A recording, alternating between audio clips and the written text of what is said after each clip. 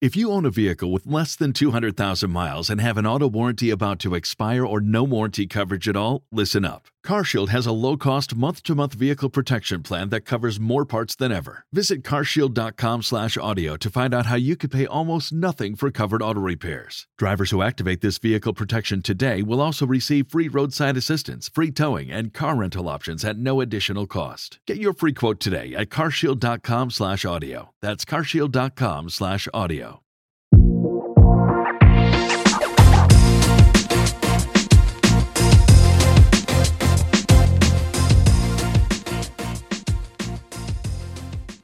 It's that time of year again. There's a nip in the air, the holidays are in full swing, and you are halfway through another academic year. And that means ABSITE 2022 is right around the corner. Fear not, Behind the Knife has got you covered. We've got over 28 high-yield ABSITE review episodes and our trusty companion book available on Amazon. Everything you need to dominate the ABSITE. Don't forget to check out our website at www.behindtheknife.org, where you can easily access all of our podcasts and videos, register for free CME, and sign up for the BTK newsletter. And be sure to keep an eye out for our comprehensive oral board review material, which is due out in early 2022. If you appreciate what we're doing here at Behind the Knife, please leave us a 5-star review. Now, take a deep breath. You've got this. All right, welcome back to Behind the Knife. We are back with Vascular Part 2 with the book, the BTK ABSITE Review Series that's on Amazon. If you guys don't mind and you bought it and you like it, please reach out to Amazon and put a review on there. That just allows for it to make the top of the charts on Amazon and people can find it a lot easier. All right, Kevin, take it away. So, John, what is the most common splanchnic aneurysm? So the most common one you'd find and one most commonly tested is the splenic aneurysm. And what patients are at highest risk for these splenic aneurysms? So pregnant patients are the ones you usually see questions on, and also patients with portal hypertension. Great. Okay, so John, what is the clinical presentation of a patient that presents with a ruptured splenic aneurysm? Yep, like we talked about in a previous podcast, you have that double rupture. So you have an aneurysm that will rupture within the lesser sac. And then eventually, after time, you'll have a free intraperitoneal rupture after it leaves the lesser sac. Great. And so what are your criteria if you have a patient that comes in, a pregnant patient, has appendicitis or something, gets a CT scan, and they note a splenic aneurysm on that CT scan? What are your indications for an elective repair of a splenic aneurysm? So the bottom line for any pregnant patient, it's repair any splenic aneurysm. For anybody else, it's usually when it's greater than 2 centimeters. Great. And what are your go-to treatment options?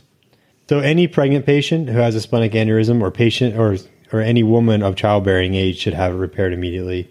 And then for anyone else, it's greater than 2 centimeters. The mortality once you have a splenic artery aneurysm rupture is like 75%. So they're pretty strict criteria because of that. So if you find it incidentally or they're not exsanguinating, you can do coil embolization. If the patient comes in with a rupture, you're going to do an exploratory laparotomy and a splenectomy to remove this splenic aneurysm. Okay, just really briefly, Jason, what are the other sites that you see splenic aneurysms, and what are your criteria to repair them? Other than your splenic aneurysms, you can see hepatic or SMA aneurysms. These are very, very rare. The treatment size is generally the same, 2 centimeters for these visceral aneurysms. And for these, you generally need to resect and reconstruct. Right. And so it's important to note. So you are going to repair these same size criteria, 2 centimeters, but you obviously can't just, for the most part, ligate your hepatic artery or ligate your SMA. You're going to have to resect and reconstruct these patients if that question does come up. Okay. So John, on to iliac. A lot of times these are seen in association with aortic disease, but we're talking about just incidentally found iliac artery aneurysms. What are your size criteria for these patients? Yeah, these are relatively rare lesions that you want to repair them if they're symptomatic or if they have greater than 3.5 centimeters. And your endovascular repair is your best option here. Right. So as Dr. Aronson said in the 2017 Vascular ABSITE review, if you're doing it with a aortic aneurysm, you'll generally repair these at around 3 centimeters. But if these are found isolated, and you'll repair these at 3.5. And these can be very morbid due to their location in deep in the pelvis trying to repair these. So they can be quite difficult. So, John, what is your criteria for repairing femoral aneurysms? So the new cutoff in previous ABSITE reviews, it said about 2.5 centimeters. So are you going to resect and place interposition, or are you going to do an exclusion and bypass? These patients, you resect and place an interposition. Right. So, Jason, popliteal aneurysms, we talked about this briefly last year. What are these associated with, and how do these present? Popliteal aneurysms are frequently associated with AAAs. So about 50% of the time, if you have a patient with a popliteal aneurysm, they're also going to have a AAA. So you need to image the abdomen if you do diagnose a popliteal aneurysm. So are you worried about rupture in these patients? No, it's not rupture you're so much worried about as it is embolization. Right. So you have embolization or thrombosis is what you're most concerned about in these patients with popliteal aneurysms. And so, Jason, what is your size criteria for this? For asymptomatic, it's 2 centimeters, and then any symptomatic patient would be elective for repair. And then are there some other criteria that you would maybe consider repairing? So, yeah, if you have a mural thrombus or it's doing anything that's going to affect the distal flow, so you have a poor runoff, those would also be indications for repair. Right. And so how about this patient? Is it the same as the femoral aneurysm? Are you going to do a resection and interposition on these patients? No, for these patients, you want to do exclusion and bypass is typically going to be the answer on the test. Anything that distal, you're going to want to opt for a vein graft and avoid any prosthesis if you can. I know there are out there in the population or out there in the community, there's some newer stents that are being used for these. But the standard treatment is bypass and exclusion. That's definitely going to be the answer on the boards. Right. And the way I remember this is that you can do an exclusion and bypass with the patient in supine from medial incision. If you truly want to do a good resection and interposition, it'd be pretty hard to do from the medial approach given the course of the popliteal artery. So these patients, you're going to just exclude it and bypass it. So you'll leave it there. The aneurysm will still be there, but there'll be no blood flow through it. So, John, we always get questions on these. You have the patient that has either renal hypertension or has carotid disease, and they say on their CT angio they have beads of string appearance. What is this, and how is this treated, and why is this something to know about? Yep, that's essentially pathognomonic for fibromuscular dysplasia. It's most commonly found in the renal arteries, but like Kevin mentioned, you can also get it in the internal carotids as well. And your treatment is balloon angioplasty is your first line. Right, and whichever place it is, the renals or the carotids will be the two questions you'll get. You do balloon angioplasty. And this is actually a good question that they could give you a picture for. So I would Google, angiographic findings of this, because this is a classic one that you could be given an image and asked how you'd treat it, and they wouldn't tell you anything about the beads on a string sign. Okay. So Jason, we're just going to briefly cover AAA indications. What are the indications you're currently using when you're repairing AAAs? Okay, so for operative repair AAAs, we'll start with the easy ones. So if they're symptomatic, they need treatment. If it's infected, it needs treatment. The size cutoff for men, 5.5 centimeters is going to be my cutoff. It's going to be slightly smaller for females, 5 centimeters. And then you also want to look at the growth rate. So if it grows greater than a centimeter in a 1 year time period, that's another indication for repair. So since you brought it up, what are the two most common organisms involved in mycotic aneurysms? So for mycotic aneurysm, classically, the organism taught is Salmonella, and that used to be the answer for the most common. Now, I believe the answer for the most common is going to be Staph. But Staph and Salmonella are going to be the two most common organisms. Great. And so mycoses is generally associated with fungi, but not when we're talking about aneurysms. So, John, you're doing an aortic repair. You've sewed everything in, and you're trying to decide, do I re-implant this IMA? Do I add another 45 minutes to my procedure? What are kind of criteria you're going to use to decide to re-implant that IMA? Yeah, so this is an intraoperative decision. You want to first look at your back pressure of your IMA. Is it very good? Is it poor? Is it less than 40 millimeters of mercury? And also look at the colon as well. Does it appear dusky, or did they have a history of previous colon surgery? Great. And then, Jason, why does previous colonic surgery, why is that an important question to ask your patients that are getting a AAA repair? So when you're going to disrupt, with your previous surgery, you're going to disrupt your collateral flow. So you're talking about your arc of Rieland, your marginal artery. You may have disrupted that collateral flow that you otherwise would have. Right. And so if a patient has had previous colonic surgery, you're going to have a lower threshold to re-implant the IMA because they're going to have a higher risk of colonic ischemia. So now, since we're talking about preserving vessels, John, how about your internal iliac? Say you're doing an aortobifim and you're trying to decide if you're going to preserve your internal iliacs. What are your decision making on that? I'll also ask you what if you need to preserve your hypogastrics as well. And you want to make sure you ensure flow to at least one of them. Right. And so just remember, hypogastrics and internal iliacs are used interchangeably, and you want to make sure you preserve blood flow to at least one of them. Otherwise, there's a risk of buttock claudication and pelvic ischemia. So, Jason, the ER calls you. They have a patient with a AAA of 4 centimeters, and you see the patient and you tell them to follow up with me. What study are you going to order for them on their follow up in a year? So we're assuming this is an asymptomatic patient that had an incidentally found 4 centimeter AAA. Is that right? Yes. Okay. So for asymptomatic patient with a 4 centimeter, I'm going to tell them to follow up with an annual duplex of the abdominal aorta. Exactly.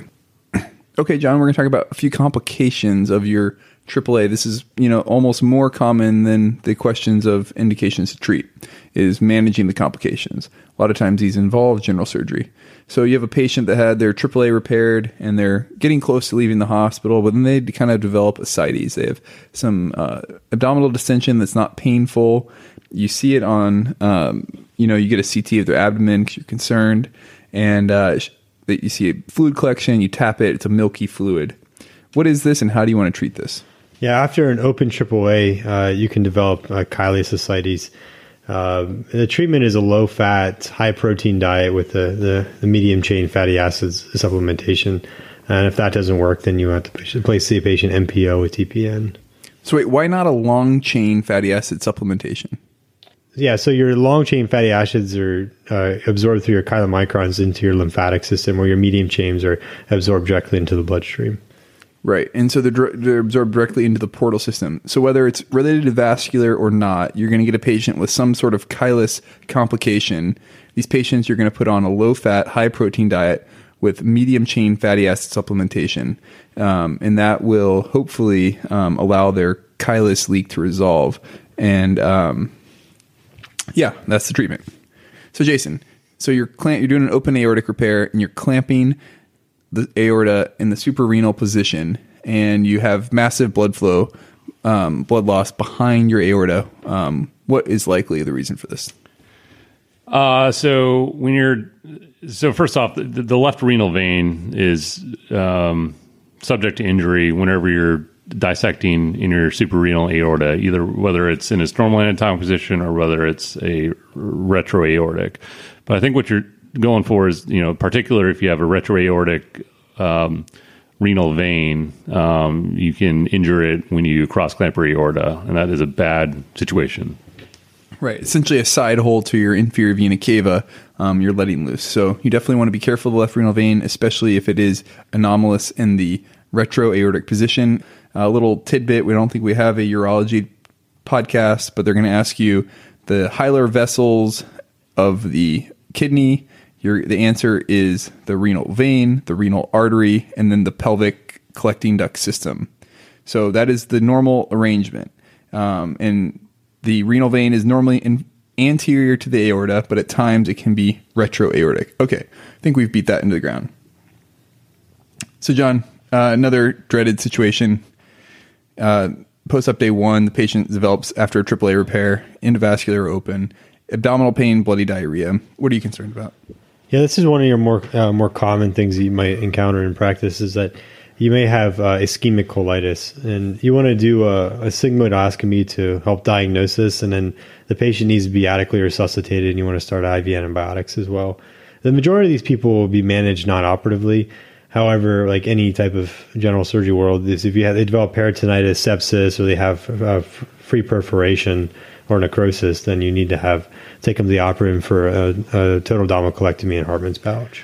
Yeah. And so, John, it's a lot harder to get the GI nurse to come down and set up the sigmoidoscope, but I have a proctoscope in my clinic, and I could just do the evaluation there of their rectum, and tell them if they have this problem. Is that adequate? Is proctoscopy adequate? No, the proctoscope isn't adequate because you have good collateral flow from your middle and distal rectal arteries because they originate from the internal iliac, not from the IMA. So you really need a sigmoidoscopy to look at everything. Right. I've never seen that question, but if I was writing questions in a few years, I'd probably ask that question. So you need a sigmoidoscopy because the rectum has a different blood flow from the internal iliacs and not the inferior mesenteric artery. Okay, Jason, your patient comes in with fevers, chills, and some abdominal pain, 3 months after the aortic graft repair. What are you concerned about? How are you going to diagnose it? And what is your treatment for it? So it sounds like a graft infection. So I would diagnose it with some labs, some cultures. I'd get some imaging, CT scan, potentially a white blood cell scan. That would be my approach to diagnosis. Great. And sometimes people will do a tap of these or something of the fluid collection around the aorta, but what is your treatment going to be? So if you confirm that you have a graft infection, you need graft excision, first and foremost. You need source control, and then you need an extra anatomic bypass. So either for this patient, either an AX BiFem or an AX Fem or with a Fem bypass. Great. And so this is an important point to remember for no matter where in the body you have a bypass. If you have a fluid collection that is infected on the ABSITE, you are going to take down that graft and somehow redo the bypass. You're never going to, treat it with antibiotic beads. You're never just going to drain it. You have to do the dramatic. Sometimes it seems really dramatic and there's no bleeding. Nothing's going that bad, but this will rupture. This will create a pseudoaneurysm and rupture if you do not adequately treat this. And bypass through normal tissue. So the extra anatomic. So you can't simply take the graft out and put in a new one. You have to go through healthy tissue. Exactly. Okay. So, John, we have some fancy technology now. We're able to do the endovascular aortic repairs. What are the general criteria that you want to use on the ABSITE for patients that qualify for an abdominal endovascular repair? Yeah, so looking at your first part, the neck of the just below your renals, you want a neck diameter at least of 32 or 3.2 centimeters. You want an angle less than 60 degrees, and you want a length of at least 1 centimeter. If you're going down to the iliacs, you want to look at your landing zones. You want a iliac diameter of at least 7 millimeters, and you also want a landing zone greater than 1 centimeter. Great. And so this is definitely going to be one question on your ABSITE. Just know the indications for EVAR and ones so the things I've seen that are asked most commonly are the diameters being too small for the access vessels. So if they give you a 5 millimeter iliac, you're not going to be able to get the graft up there. And that will be an indication for an open procedure. If they give you extremely angulated, or if they give you a short landing zone, less than a centimeter, these are patients that are going to need an open aortic abdominal repair. Okay, Jason, can you talk to me about the types of endoleaks there are? There's 5 types of endoleaks, really 4 relevant ones. So there's type 1 endoleaks, which are either there's type 1A versus type 1B, which means there's not a seal at the proximal or distal landing zone of the graft. So stuff's leaking in either distally or proximally. There's type 2, which is usually resultant from back bleeding from one of your lumbars. There's type 3, which is a leak between the components of your grafts. And there's type 4, which is due to the porosity of the graft material. And then there's type 5, which is endotension, which is defined as endotension. And I've read a lot about it, and it still confuses me how that's different than type 4. Don't lie. You have not read a lot about that. At one point in my life, I read a lot about it. It's been a little while, but I have read a lot about it. Okay, so you're performing your angio after your EVAR placement. What are the 2 types of endo leaks you have to fix right then and there? So type 1, so if there's leakage either from either the proximal or distal landing zone, you have to repair that. And then type 3, if there's leakage between the connection of the components, that needs repair. Right, and what would be your indication for repairing a type 2? So type 2 will generally stop on its own or generally remain stable. But however, if the sac is enlarging, you do need to repair those as well. Great. Okay, John, we're going to dive into vascular surgery 101. How do you calculate an ankle brachial index? And I have seen this on tests before, and you really actually need to know this. Yeah, the short answer is you measure your pedal pressures, and you take whichever is the highest, the DP or the PT, and you divide it by the highest brachial pressure on either the right or left arm. Right. So if they give you the right arm of a pressure of systolic of 130, and they give you, but you're measuring the ABI in the left foot, you will still use the right arm as part of the denominator. So please don't forget that. Okay, John, interpreting ABIs real briefly. We all know this, but can you just tell us kind of your general rules for interpreting ABIs? Yeah, so if you think of anything greater than 0.9 is normal up to 1.4. You can actually have higher than that if you have a patient with diabetes or whatnot. Anything between 0.5 and 0.9, you may have a patient, they have some symptoms of claudication. Anything less than 0.5, you have typically a patient with rest pain. They may have rest pain, some people don't. And anything less than 0.3 will be a risk for tissue loss. Great. And one thing we didn't spend any time on, and we're not going to, is the traumatic peripheral vascular disease. But generally, you can really rely heavily on your ABIs, especially in the ABSITE, for traumatic vascular disease. So you have some sort of distal extremity injury, and you have a normal ABI, that will generally complete your workup. So if it's greater than 0.9, you're not going to need to do an angiogram. You can generally, so ABIs are very useful, especially in trauma, to reassure you about your patient. But Jason, just as I said that, when are ABIs not reliable? So patients who are diabetic, and this is pretty typical, they'll give you a patient who has classic claudication or peripheral vascular disease symptoms, and they'll say, well, their ABI is 1, and then they'll ask you what you want to do. If that patient's diabetic, you can't rely on that ABI because their vessels are calcified, so you have to go more distal to their toe pressures. Tax day is coming. Oh, no. But if you sign up for Robinhood Gold's IRA with a 3% match, you can get up to $195 for the 2023 tax year. Oh, yeah. Sign up at Robinhood.com/boost by tax day to get the biggest contribution match on the market. Subscription fees apply. Investing involves risk. 3% match requires gold for 1 year from first match. Must keep IRA for 5 years. Robinhood Financial, LLC, member SIPC. Great. Okay, John, they give you the patient that's out golfing and gets calf claudication, and they want to get a bypass surgery done. And this is the first time seeing you. What do you do for them? Yep, this is where they try to fool you. If you're like me, try to jump into operating on claudication right off the bat. But your first choice should be smoking cessation, exercise, and statin therapy. And so what would your primary indications be for operating on claudication?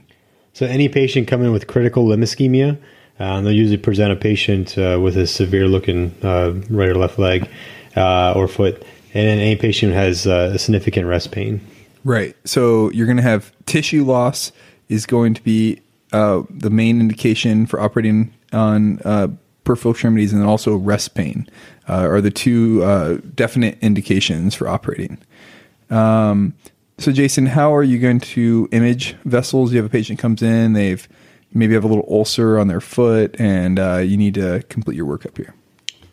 Well, if you can, CTA. I mean, it's good, especially for proximal vessels, and specifically to the level of the knee. It's a little bit trickier distal to that. The problem is a lot of these patients have concomitant renal disease, so they can't handle the contrast load. So from there, angiography can, if you can use less contrast to visualize the distal vessels, that's a good option. And if you really can't use any contrast at all, you have CO2 angiography. Great. Yep. So, generally you're not going to jump to angiography. CTA is quite good at analyzing inflow, but distal to the leg, CTA becomes less helpful, and sometimes you need angiography for that. So, John, as far as planning vascular surgery goes, specifically bypass surgery, you've got a patient, they've got a long SFA occlusion and not amenable to endovascular repair.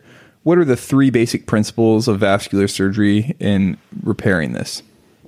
Yeah, so it's actually quite easy. You think of where you're going to get the blood flow from, so that's your inflow, where it's going to leave, that's your outflow, and whether you have to bypass anything if you're using some type of vessel or a vein or another type of conduit. Great. And so, wait a minute, I thought inflow, outflow, and cash flow were the three principles of vascular surgery. That are people that are more naive. But the one thing I have seen is they'll give you ask you about a pedal bypass and a patient that has very poor options for outflow. They may have great inflow, may have a great saphenous vein to use, but if it doesn't have a good outflow, or vice versa, it doesn't have a good inflow, these will not last. Or if it doesn't have a good conduit, and you're not going to want to do a distal extremity revascularization without a good conduit, such as the saphenous vein. Okay. Briefly, Jason, can you just take us through patients that you would consider for endovascular versus open repair? So this can be a little complex, and I don't think we're going to get into the minutia of the different task lesions and how to treat each one. But in general, especially for the board, so you want to consider endovascular interventions for lesions that are short and not heavily calcified. For longer lesions that are too long for a stent or heavily calcified, you want to start leaning towards bypass. For things like the common femoral artery, it's a little bit unusual to treat those endovascular just because they're so easily accessible and they're so mobile that they would be prone to kinking if you were to try an endovascular approach. And again, just because they're so easily accessible operatively.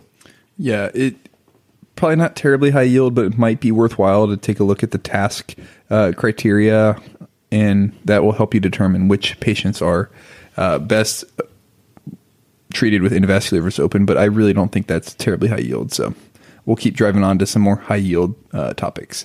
So, John, patient presents with buttock claudication, impotence, and absence of femoral pulses. What is the syndrome called, and how will you treat it? So this is your Leriche syndrome, and you'd have aortic iliac disease. Right. And so Jason, I've heard of patients that also have aortic iliac bifurcation disease from an embolus. They have AFib like we've talked about before, and they get a large embolus at their aortic iliac bifurcation. I would imagine Leriche and the embolus are treated the same. Not true. So Leriche syndrome is a chronic, atherosclerotic process. So these patients would typically be treated with something like an aorta bifem. Acute embolus at the aortic bifurcation is more obviously acute at onset, and these patients need a bilateral transfemoral retrograde embolectomy with anticoagulation. So two different disease processes, two different approaches. Right. Kind of like our mesenteric ischemia embolus versus thrombosis, completely different treatments. Same at the aortic bifurcation. In embolus, you can just do a embolectomy by just cutting down on the femoral vessels and doing retrograde embolectomies versus the Riche where they have a diseased aorta that needs a complete aortic bifemoral bypass. Okay, just real quickly, I just want to make sure everyone takes a second and opens up Google when they get home or pull over to the side of the road and look up an angiogram of the distal extremity. These are free points that are easy, but if you haven't looked at one in a while, you may not be able to identify the difference between the anterior tibial artery, the posterior tibial artery, and the perineal. The best way to think of this is the anterior tibial will be the first one that comes off, and then you'll branch off into your tibial perineal trunk. The one that goes next to the fibula is going to be your perineal artery. The one that stays, believe it or not, behind the tibia is going to be your posterior tibial artery. Okay, so just take a second, open it up, look at it. It's going to get you a point on the ABSITE. So Jason, I just want to cover one last thing. I, for whatever reason, can never remember the 4 compartments of the lower leg. I know we've covered it already, but I just want to talk about what's actually in each compartment.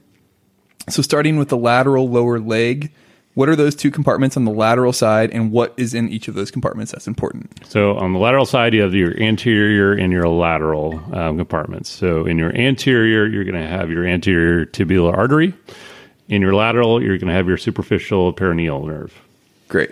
And John, for the medial part of your fasciotomies, what are those 2 compartments, and what are in those compartments? So that's your superficial and deep posterior compartments.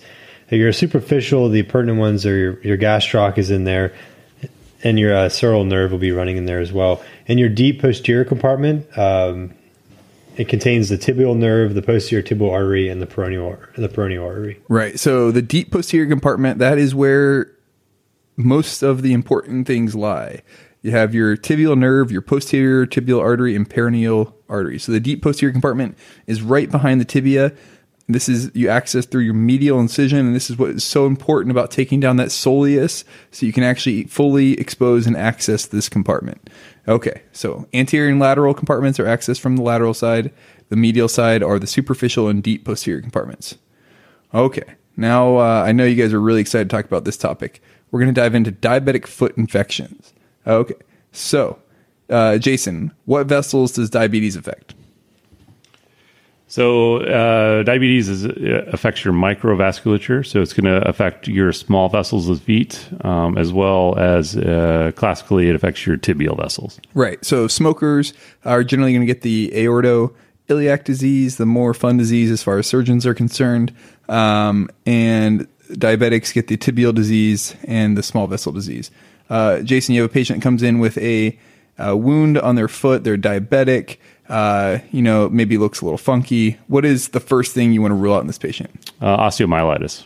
Okay. And so you rule out osteomyelitis, but they have a little wound, a little cellulitis.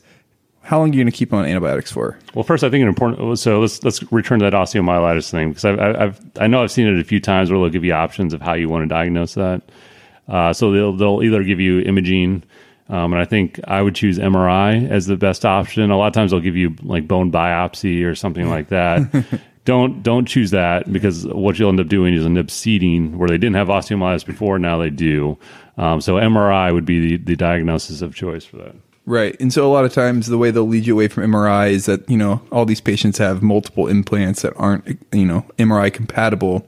And so then I believe the tagged white cell scan is the best. I agree. I think that's what I would go with. MRI first. If they can't for whatever reason, white blood cell scan, but steer clear of bone biopsy for diagnosis of osteomyelitis. And it is a little confusing because sometimes a wound biopsy is helpful, but a bone biopsy will never be the answer.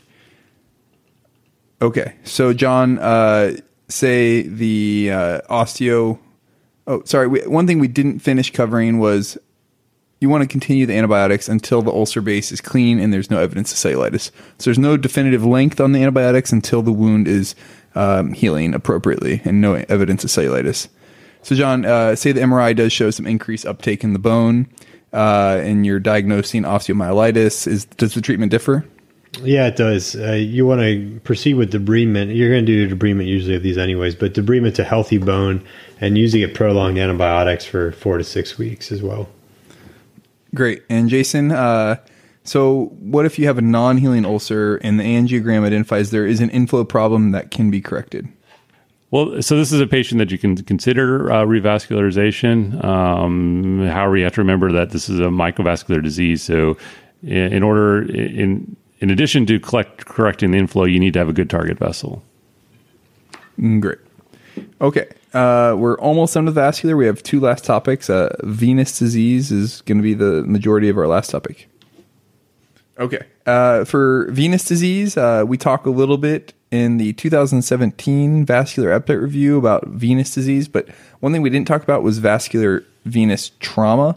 So John, what vessels in trauma? You've got an exsanguinating patient. This is not a minimal trauma patient. This is a seriously ill trauma patient that has significant intra-abdominal bleeding. What vessels can you ligate in trauma as far as venous disease goes? Yeah, so the easiest way to think about this for your tests is any vein distal to the renal veins. Obviously, this comes with substantial morbidity, but if the patient is dying, you have to consider it. Right. Okay, and then how about the renal veins themselves, Jason? Is there one that is able to be divided and one that's not? Yeah, with some caveats. So you can divide the left renal vein if proximal to the gonadal vein and the gonadal vein is intact to allow retrograde drainage. Right. And so if you cannot, so say it is your right renal vein is devastated in trauma and in an ill patient, what is going to be your therapy? Well, if it's not amenable to repair and your patient's crashing, then you would need to do a nephrectomy. Great. Okay. So just key points to remember is that any vein distal to the renal veins can be divided, ligated in trauma. You will suffer significant morbidity and problems, but if it is to save their life, that is an option. John, one last thing about venous disease that we see frequently. You have a patient comes in with a swollen blue leg. What are you worried about, and what is the treatment?